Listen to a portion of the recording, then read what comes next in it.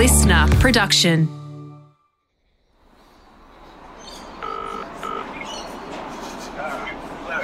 Hey, Father Alex, how are you? It's almost Christmas, and like many, I'm stepping foot in a church for the first time in a while. Yeah, I'm at the church, yeah. It's the biggest Russian Orthodox church in Canberra. Don't let that give you the wrong idea, though. It's not that big. There are some onion-shaped domes on the roof, but I'm not here for the architecture. About 2 minutes, 2-3 minutes away, so see you soon. Okay, sounds good. See you then. Bye. I'm here because 30 years ago, this church became the centre of a global spy scandal. I'm waiting for Father Alexander, the dean of the church. So I scroll through my phone. It's December 2021. I stop on a video about Russian President Vladimir Putin amassing troops on the Ukrainian border. Prompting Ukraine, Poland and Lithuania to call for more Western sanctions against it in fear of an invasion. Putin is unpredictable. He says it won't happen. Russia has denied preparing for an invasion and has accused the West. Morning. I managed to sneak it around the side. Meeting the dean of the church, I didn't want to come empty-handed. I got you a lemon slice if you can eat it. Yes, I can't have a cup of tea without something to have. Oh, it's vital. It's vital. Yes, absolutely. Yeah. Let's switch the alarm off. Oh, what a great doors. Well, let's go upstairs to a choir loft. Maybe. Oh, wow, I love that.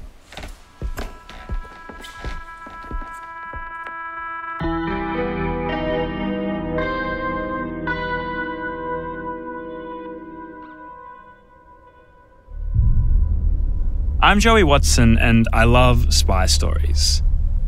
As I've delved into the history of espionage in Australia, I've been struck by this pattern. So many Australian Cold War spy operations ended in failure. A few years ago, I heard a theory. I learned that during the Cold War, the Australian spy agency ASIO, the Australian Security Intelligence Organisation, was penetrated by a mole, sabotaged from within. One of its own spies turned and began working for the enemy. I was also told that the mole had never been publicly identified. So that's what I set out to do, to find them. This is my journey to track down the spy who betrayed Australia. And when I started my investigation, I couldn't have predicted that Russia would invade Ukraine. The global tensions at the heart of this story were reignited. President Vladimir Putin has finally made his move, attacking Ukraine. 30 years after the fall of the Soviet Union, Russia's leader remains deeply resentful of how the Cold War ended, with Russia losing territory, influence, and empire. This is Secrets We Keep, Nest of Traitors.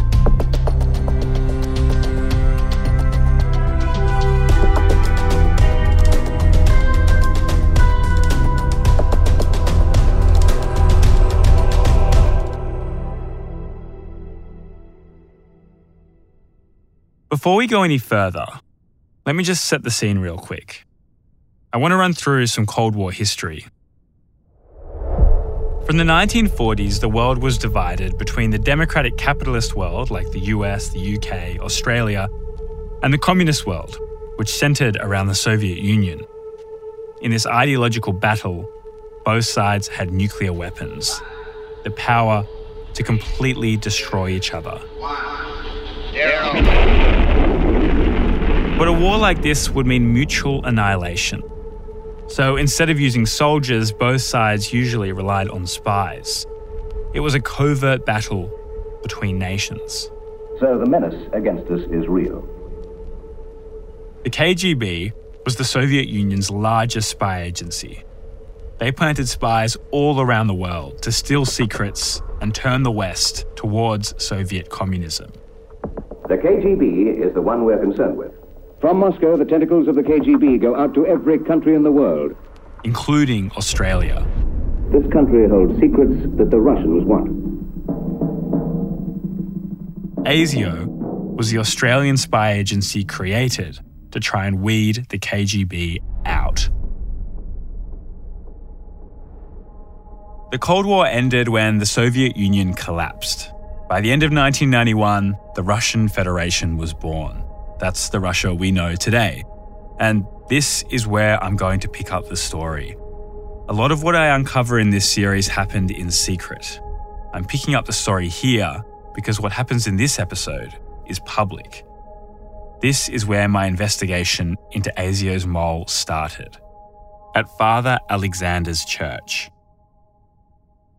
He dropped out of the sky, totally. In 1993, Father Alexander got a knock on the door. It was the Australian Federal Police, the AFP. This became spook central, as it were, in the consciousness of people, Russian community, a den of spies. So that was a difficult period then. The AFP arrived at the church on the back of an overseas tip-off. The tip-off said there was an Australian spy inside ASIO who'd been secretly working for the KGB, a mole.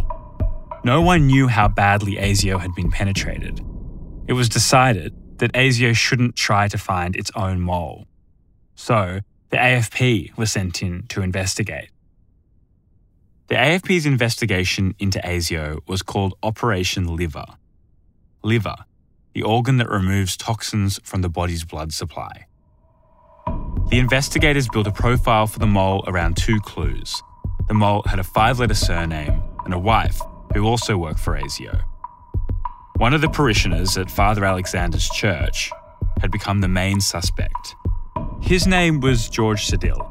That's the English version of the name he was born with, Sadilnikov.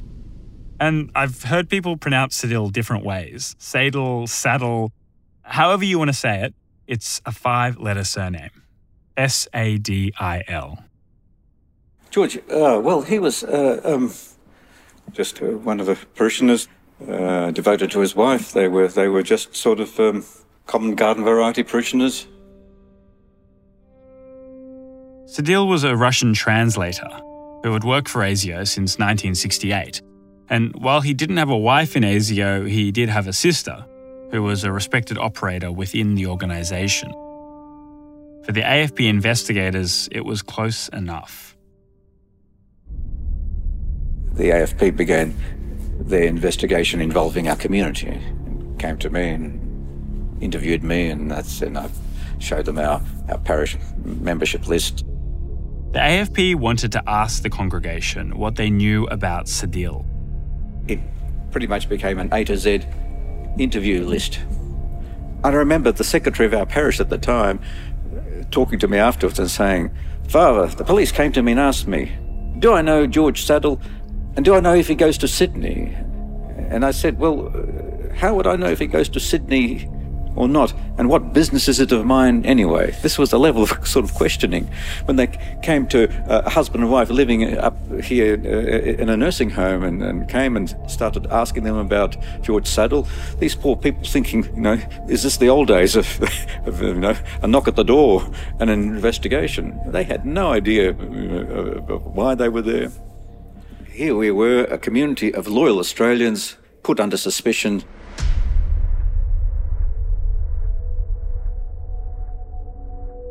I found out Sadil was still alive, living in a Russian nursing home. I tried calling him, but the receptionist I spoke to refused to pass on my message. She was worried I'd upset him. So I wrote a letter. I bought a stamp and everything, explaining my enduring interest in the story and how I needed to get his side of it. A week later, Sadil called me. What they call piroshkis. Oh, piroshkis. I'd love to have piroshkis with you. So there I was, having coffee and piroshki with the AFP's main mole suspect. My Russian is not so good. That's all right. I have to learn. What sort of piroshki do you like? Meat? Or maybe ricotta. Cabbage. I had one blueberry ricotta pierogi, the other was mince, I think beef. I can confirm they were delicious. Sadil is now in his late 80s, has thinning blondish hair, glasses. He gets by well with a walking frame. He exudes a sort of kind confidence that seems to warm the Russian women working in the cafeteria at his nursing home. This is Marina.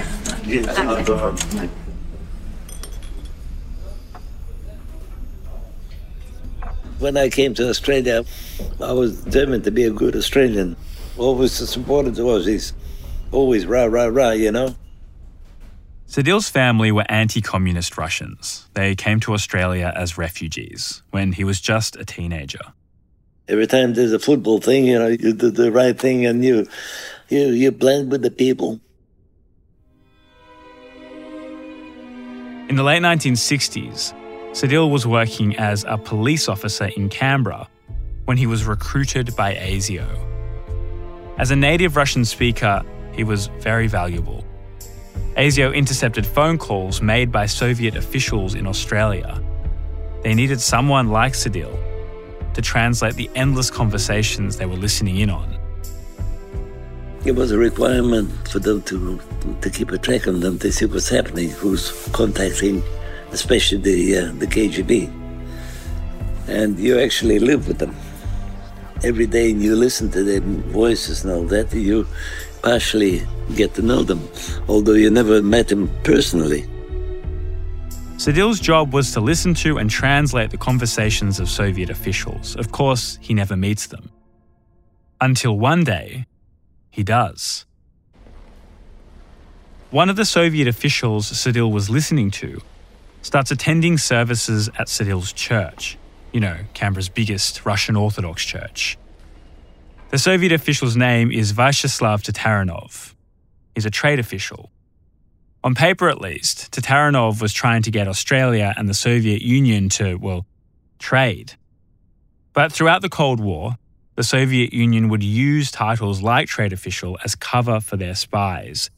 Trade official by day, espionage by night sort of stuff. It was ASIO's job to figure out whether or not Tatarinov was a spy. After a decade of listening to Tatarinov's phone calls, George Sadil officially met Tatarinov at the church. And strangely, despite the years of listening to his conversations, Sadil and Tatarinov actually became quite close. Tatarinov's whole family wanted to be baptized at the Orthodox Church, and Sadil became godfather to Tatarinov's teenage son. I can't refuse from the religious point of view. And yet, by the same token, I thought, well, what can I do? I'll do the honors.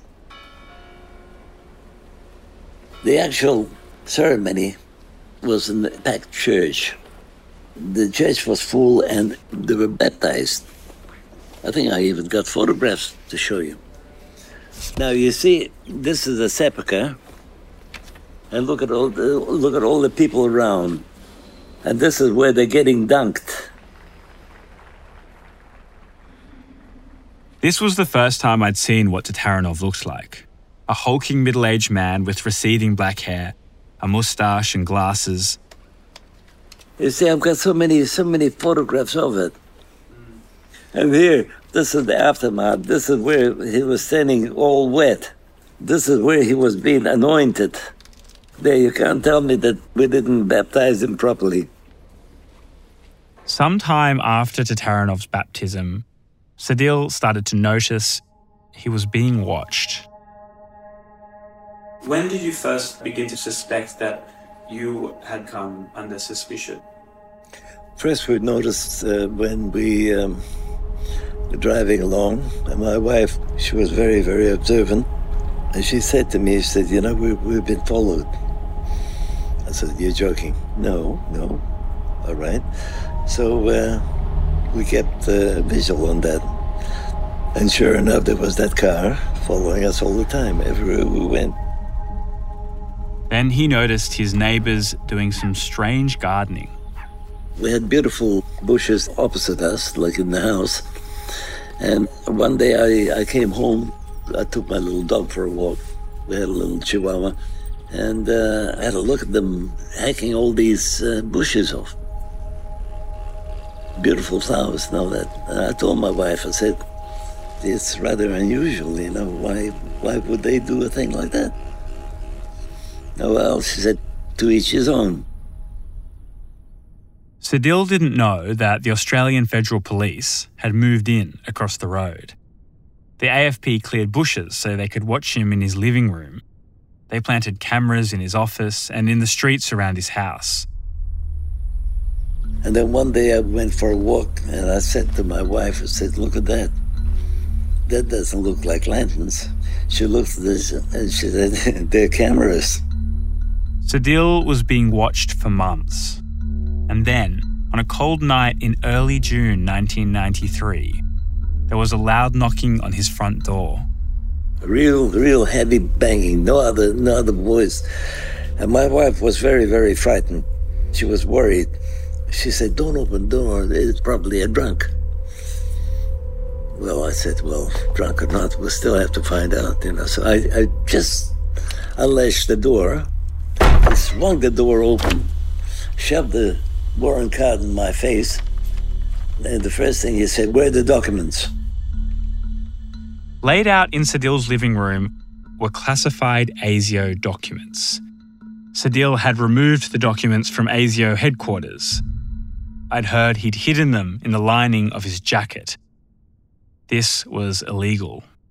And they thought that, you know, I was a mole. That night, Sedil was arrested. Told me to come with him to the police station. I was completely lost. I didn't know what was happening to me. Sedil faced 37 espionage-related charges and serious prison time. The court proceedings began in late 1993. This was the first major espionage case in Australian history. It was a big deal and got international attention. I wanted to know exactly what evidence the AFP used to try and pin Sedil as the mole. I needed to get the court records, so I worked with my editor Claire Weaver to try and get hold of them. So originally I was like, can we try and get the documents? I don't even know what I said originally. Can we FOI? Yeah. I'm a bit lost here. The transcripts, right? Yeah. Claire is an expert at shaking government agencies for documents. If they exist, she seems to be able to get them. So my original email was to the media team for the court, for ACT courts. And I said I was writing to request access to transcripts from a national security case heard in Supreme Court of the ACT.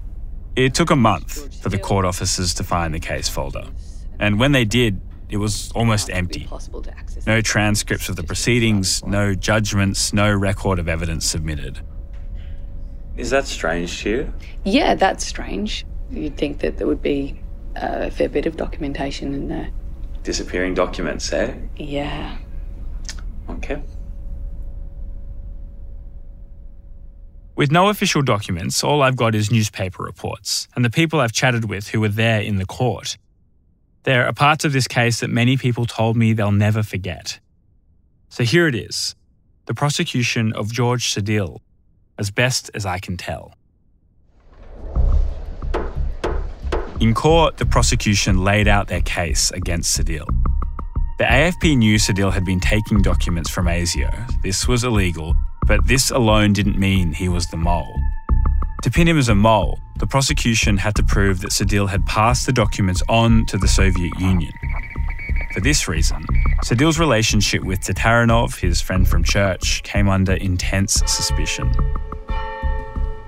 The investigators thought Tatarinov was the link between Sedil and the Soviet Union. They thought Tatarinov was a KGB spy, and the whole trade official thing was a cover, and that Sedil was handing top-secret ASIO documents to Tatarinov, the idea being Tatarinov would then pass those documents to the KGB. To prove this, a witness was called to the stand who had to be completely disguised. Because he was afraid of his own shadow, he didn't want to be identified. He didn't want to be killed and all that sort of thing. The witness was known only as Witness A. Witness A was a former KGB operator who had defected to the West. Nothing was disclosed that might identify him. His height, his age, nothing. He gave evidence from behind a screen and supposedly wore a wig.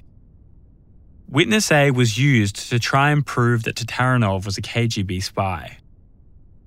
They made a circus tent out of the courtroom where they segregated the bench from the spectators, and we were sitting with the spectators and newsmen were. Witness A told the court that he had seen Tatarinov at the KGB headquarters in Moscow, twice. According to Sedil, the testimony of Witness A was picked apart by his lawyer. The testimony went something like, "What does he look like? Oh, normal. All right, normal, haha.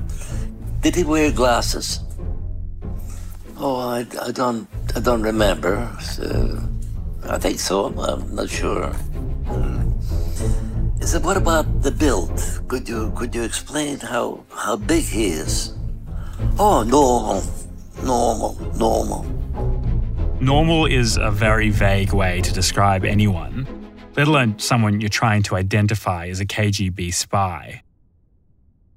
There were other witnesses the prosecution summoned to give evidence against Sedil. AFP investigators, espionage experts, former colleagues. They tried everything. Everything. Even some imaginary fantasies that they had. Every day there was another allegation, another insinuation, and nothing was even close to the truth. They bullshit their way through. Even with all of these witnesses and all of the resources of the AFP's Operation Liver, the hours and hours of careful watching and listening, it wasn't enough. They had no evidence of Sedil handing documents to Tatarinov. They weren't even able to establish that Tatarinov had been a spy for the KGB. Maybe Sedil and Tatarinov had been so good at covering their tracks, their espionage was undetectable. Or maybe they really were just friends from church.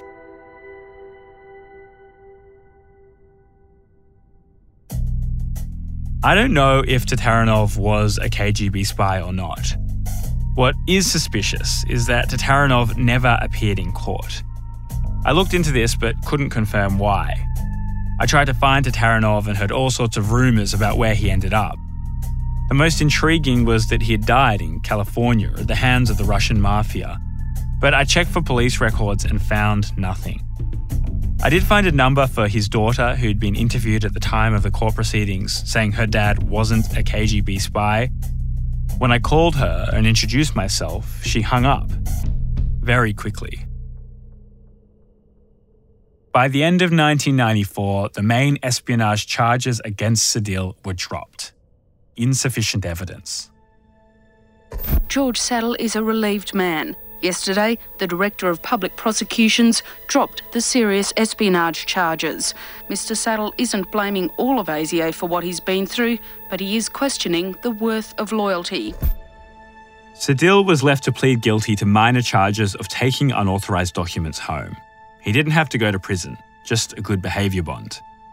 Sedil insists, to this day, the documents the AFP found in his living room were not highly classified national security documents. They were documents about his retirement. All I was interested was in my superannuation. I wanted out. I wanted to get a good handshake or something like that. After 27 years of service, it was a loyal service. It was good. I haven't been able to confirm what documents Sedil had in his living room. Some of my most trusted sources think Sedil's guilty. Others I trust swear his innocence. Betraying your country is a crime. It's treason. Overseas, there are moles currently serving life sentences in prison. Some have given up information that has gotten people killed. So you've got to have a good reason to become a mole. Some moles have been motivated by money, others by ideology. To me, George Sedil doesn't really fit the profile of ASIO's mole. I think his prosecution was just a distraction, a small part of a much bigger story.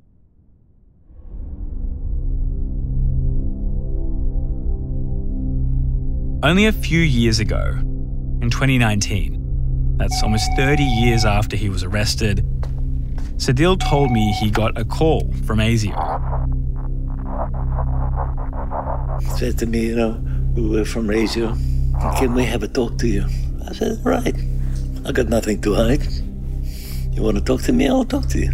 Anyway, the guy apparently, he liked talking to me and all that. A couple of weeks later, he rings again. Can I see you again? Yeah, same thing. He rang up the third time. I said, look, mate, I already told you everything. We've got nothing else to talk about. Thank you very much, but let's call it quits. So he did, and he didn't bother me since. He just wanted to talk about what happened in the 90s? Yeah. That's all? Yeah. Talk about the court case. No. That was it? Mm. And they didn't speak about anything else? So. Not even, what do you think of this person or this person? Or... No. That's so strange. Well, I couldn't care less. I told him where to get off, and that's it. To leave you alone? I said, I'm not interested in it.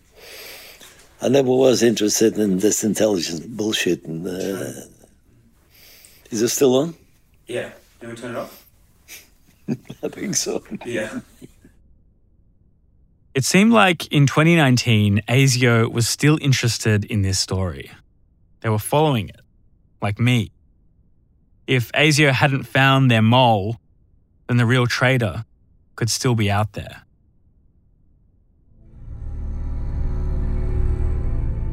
People told me to wrap up my investigation here and leave it to history. I couldn't help myself. I was pulled into a world that I had only seen in movies and read about in books, but that I never knew actually existed in the real world, let alone in Australia. No mystery is straightforward. In the world of espionage, truth becomes blurry and strange. And this story was about to get even bigger than I'd ever anticipated. Now think about it. Intergenerational penetration.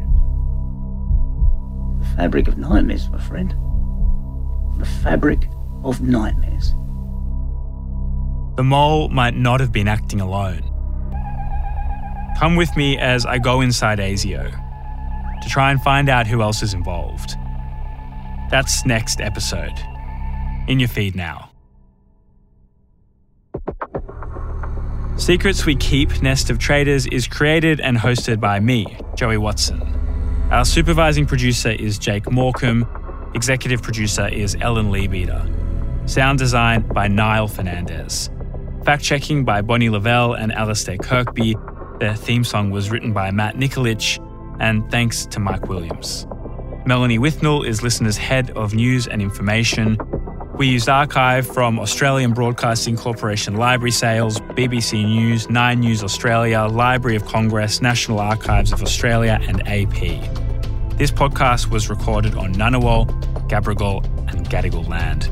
I'd like to pay my respects to elders past and present.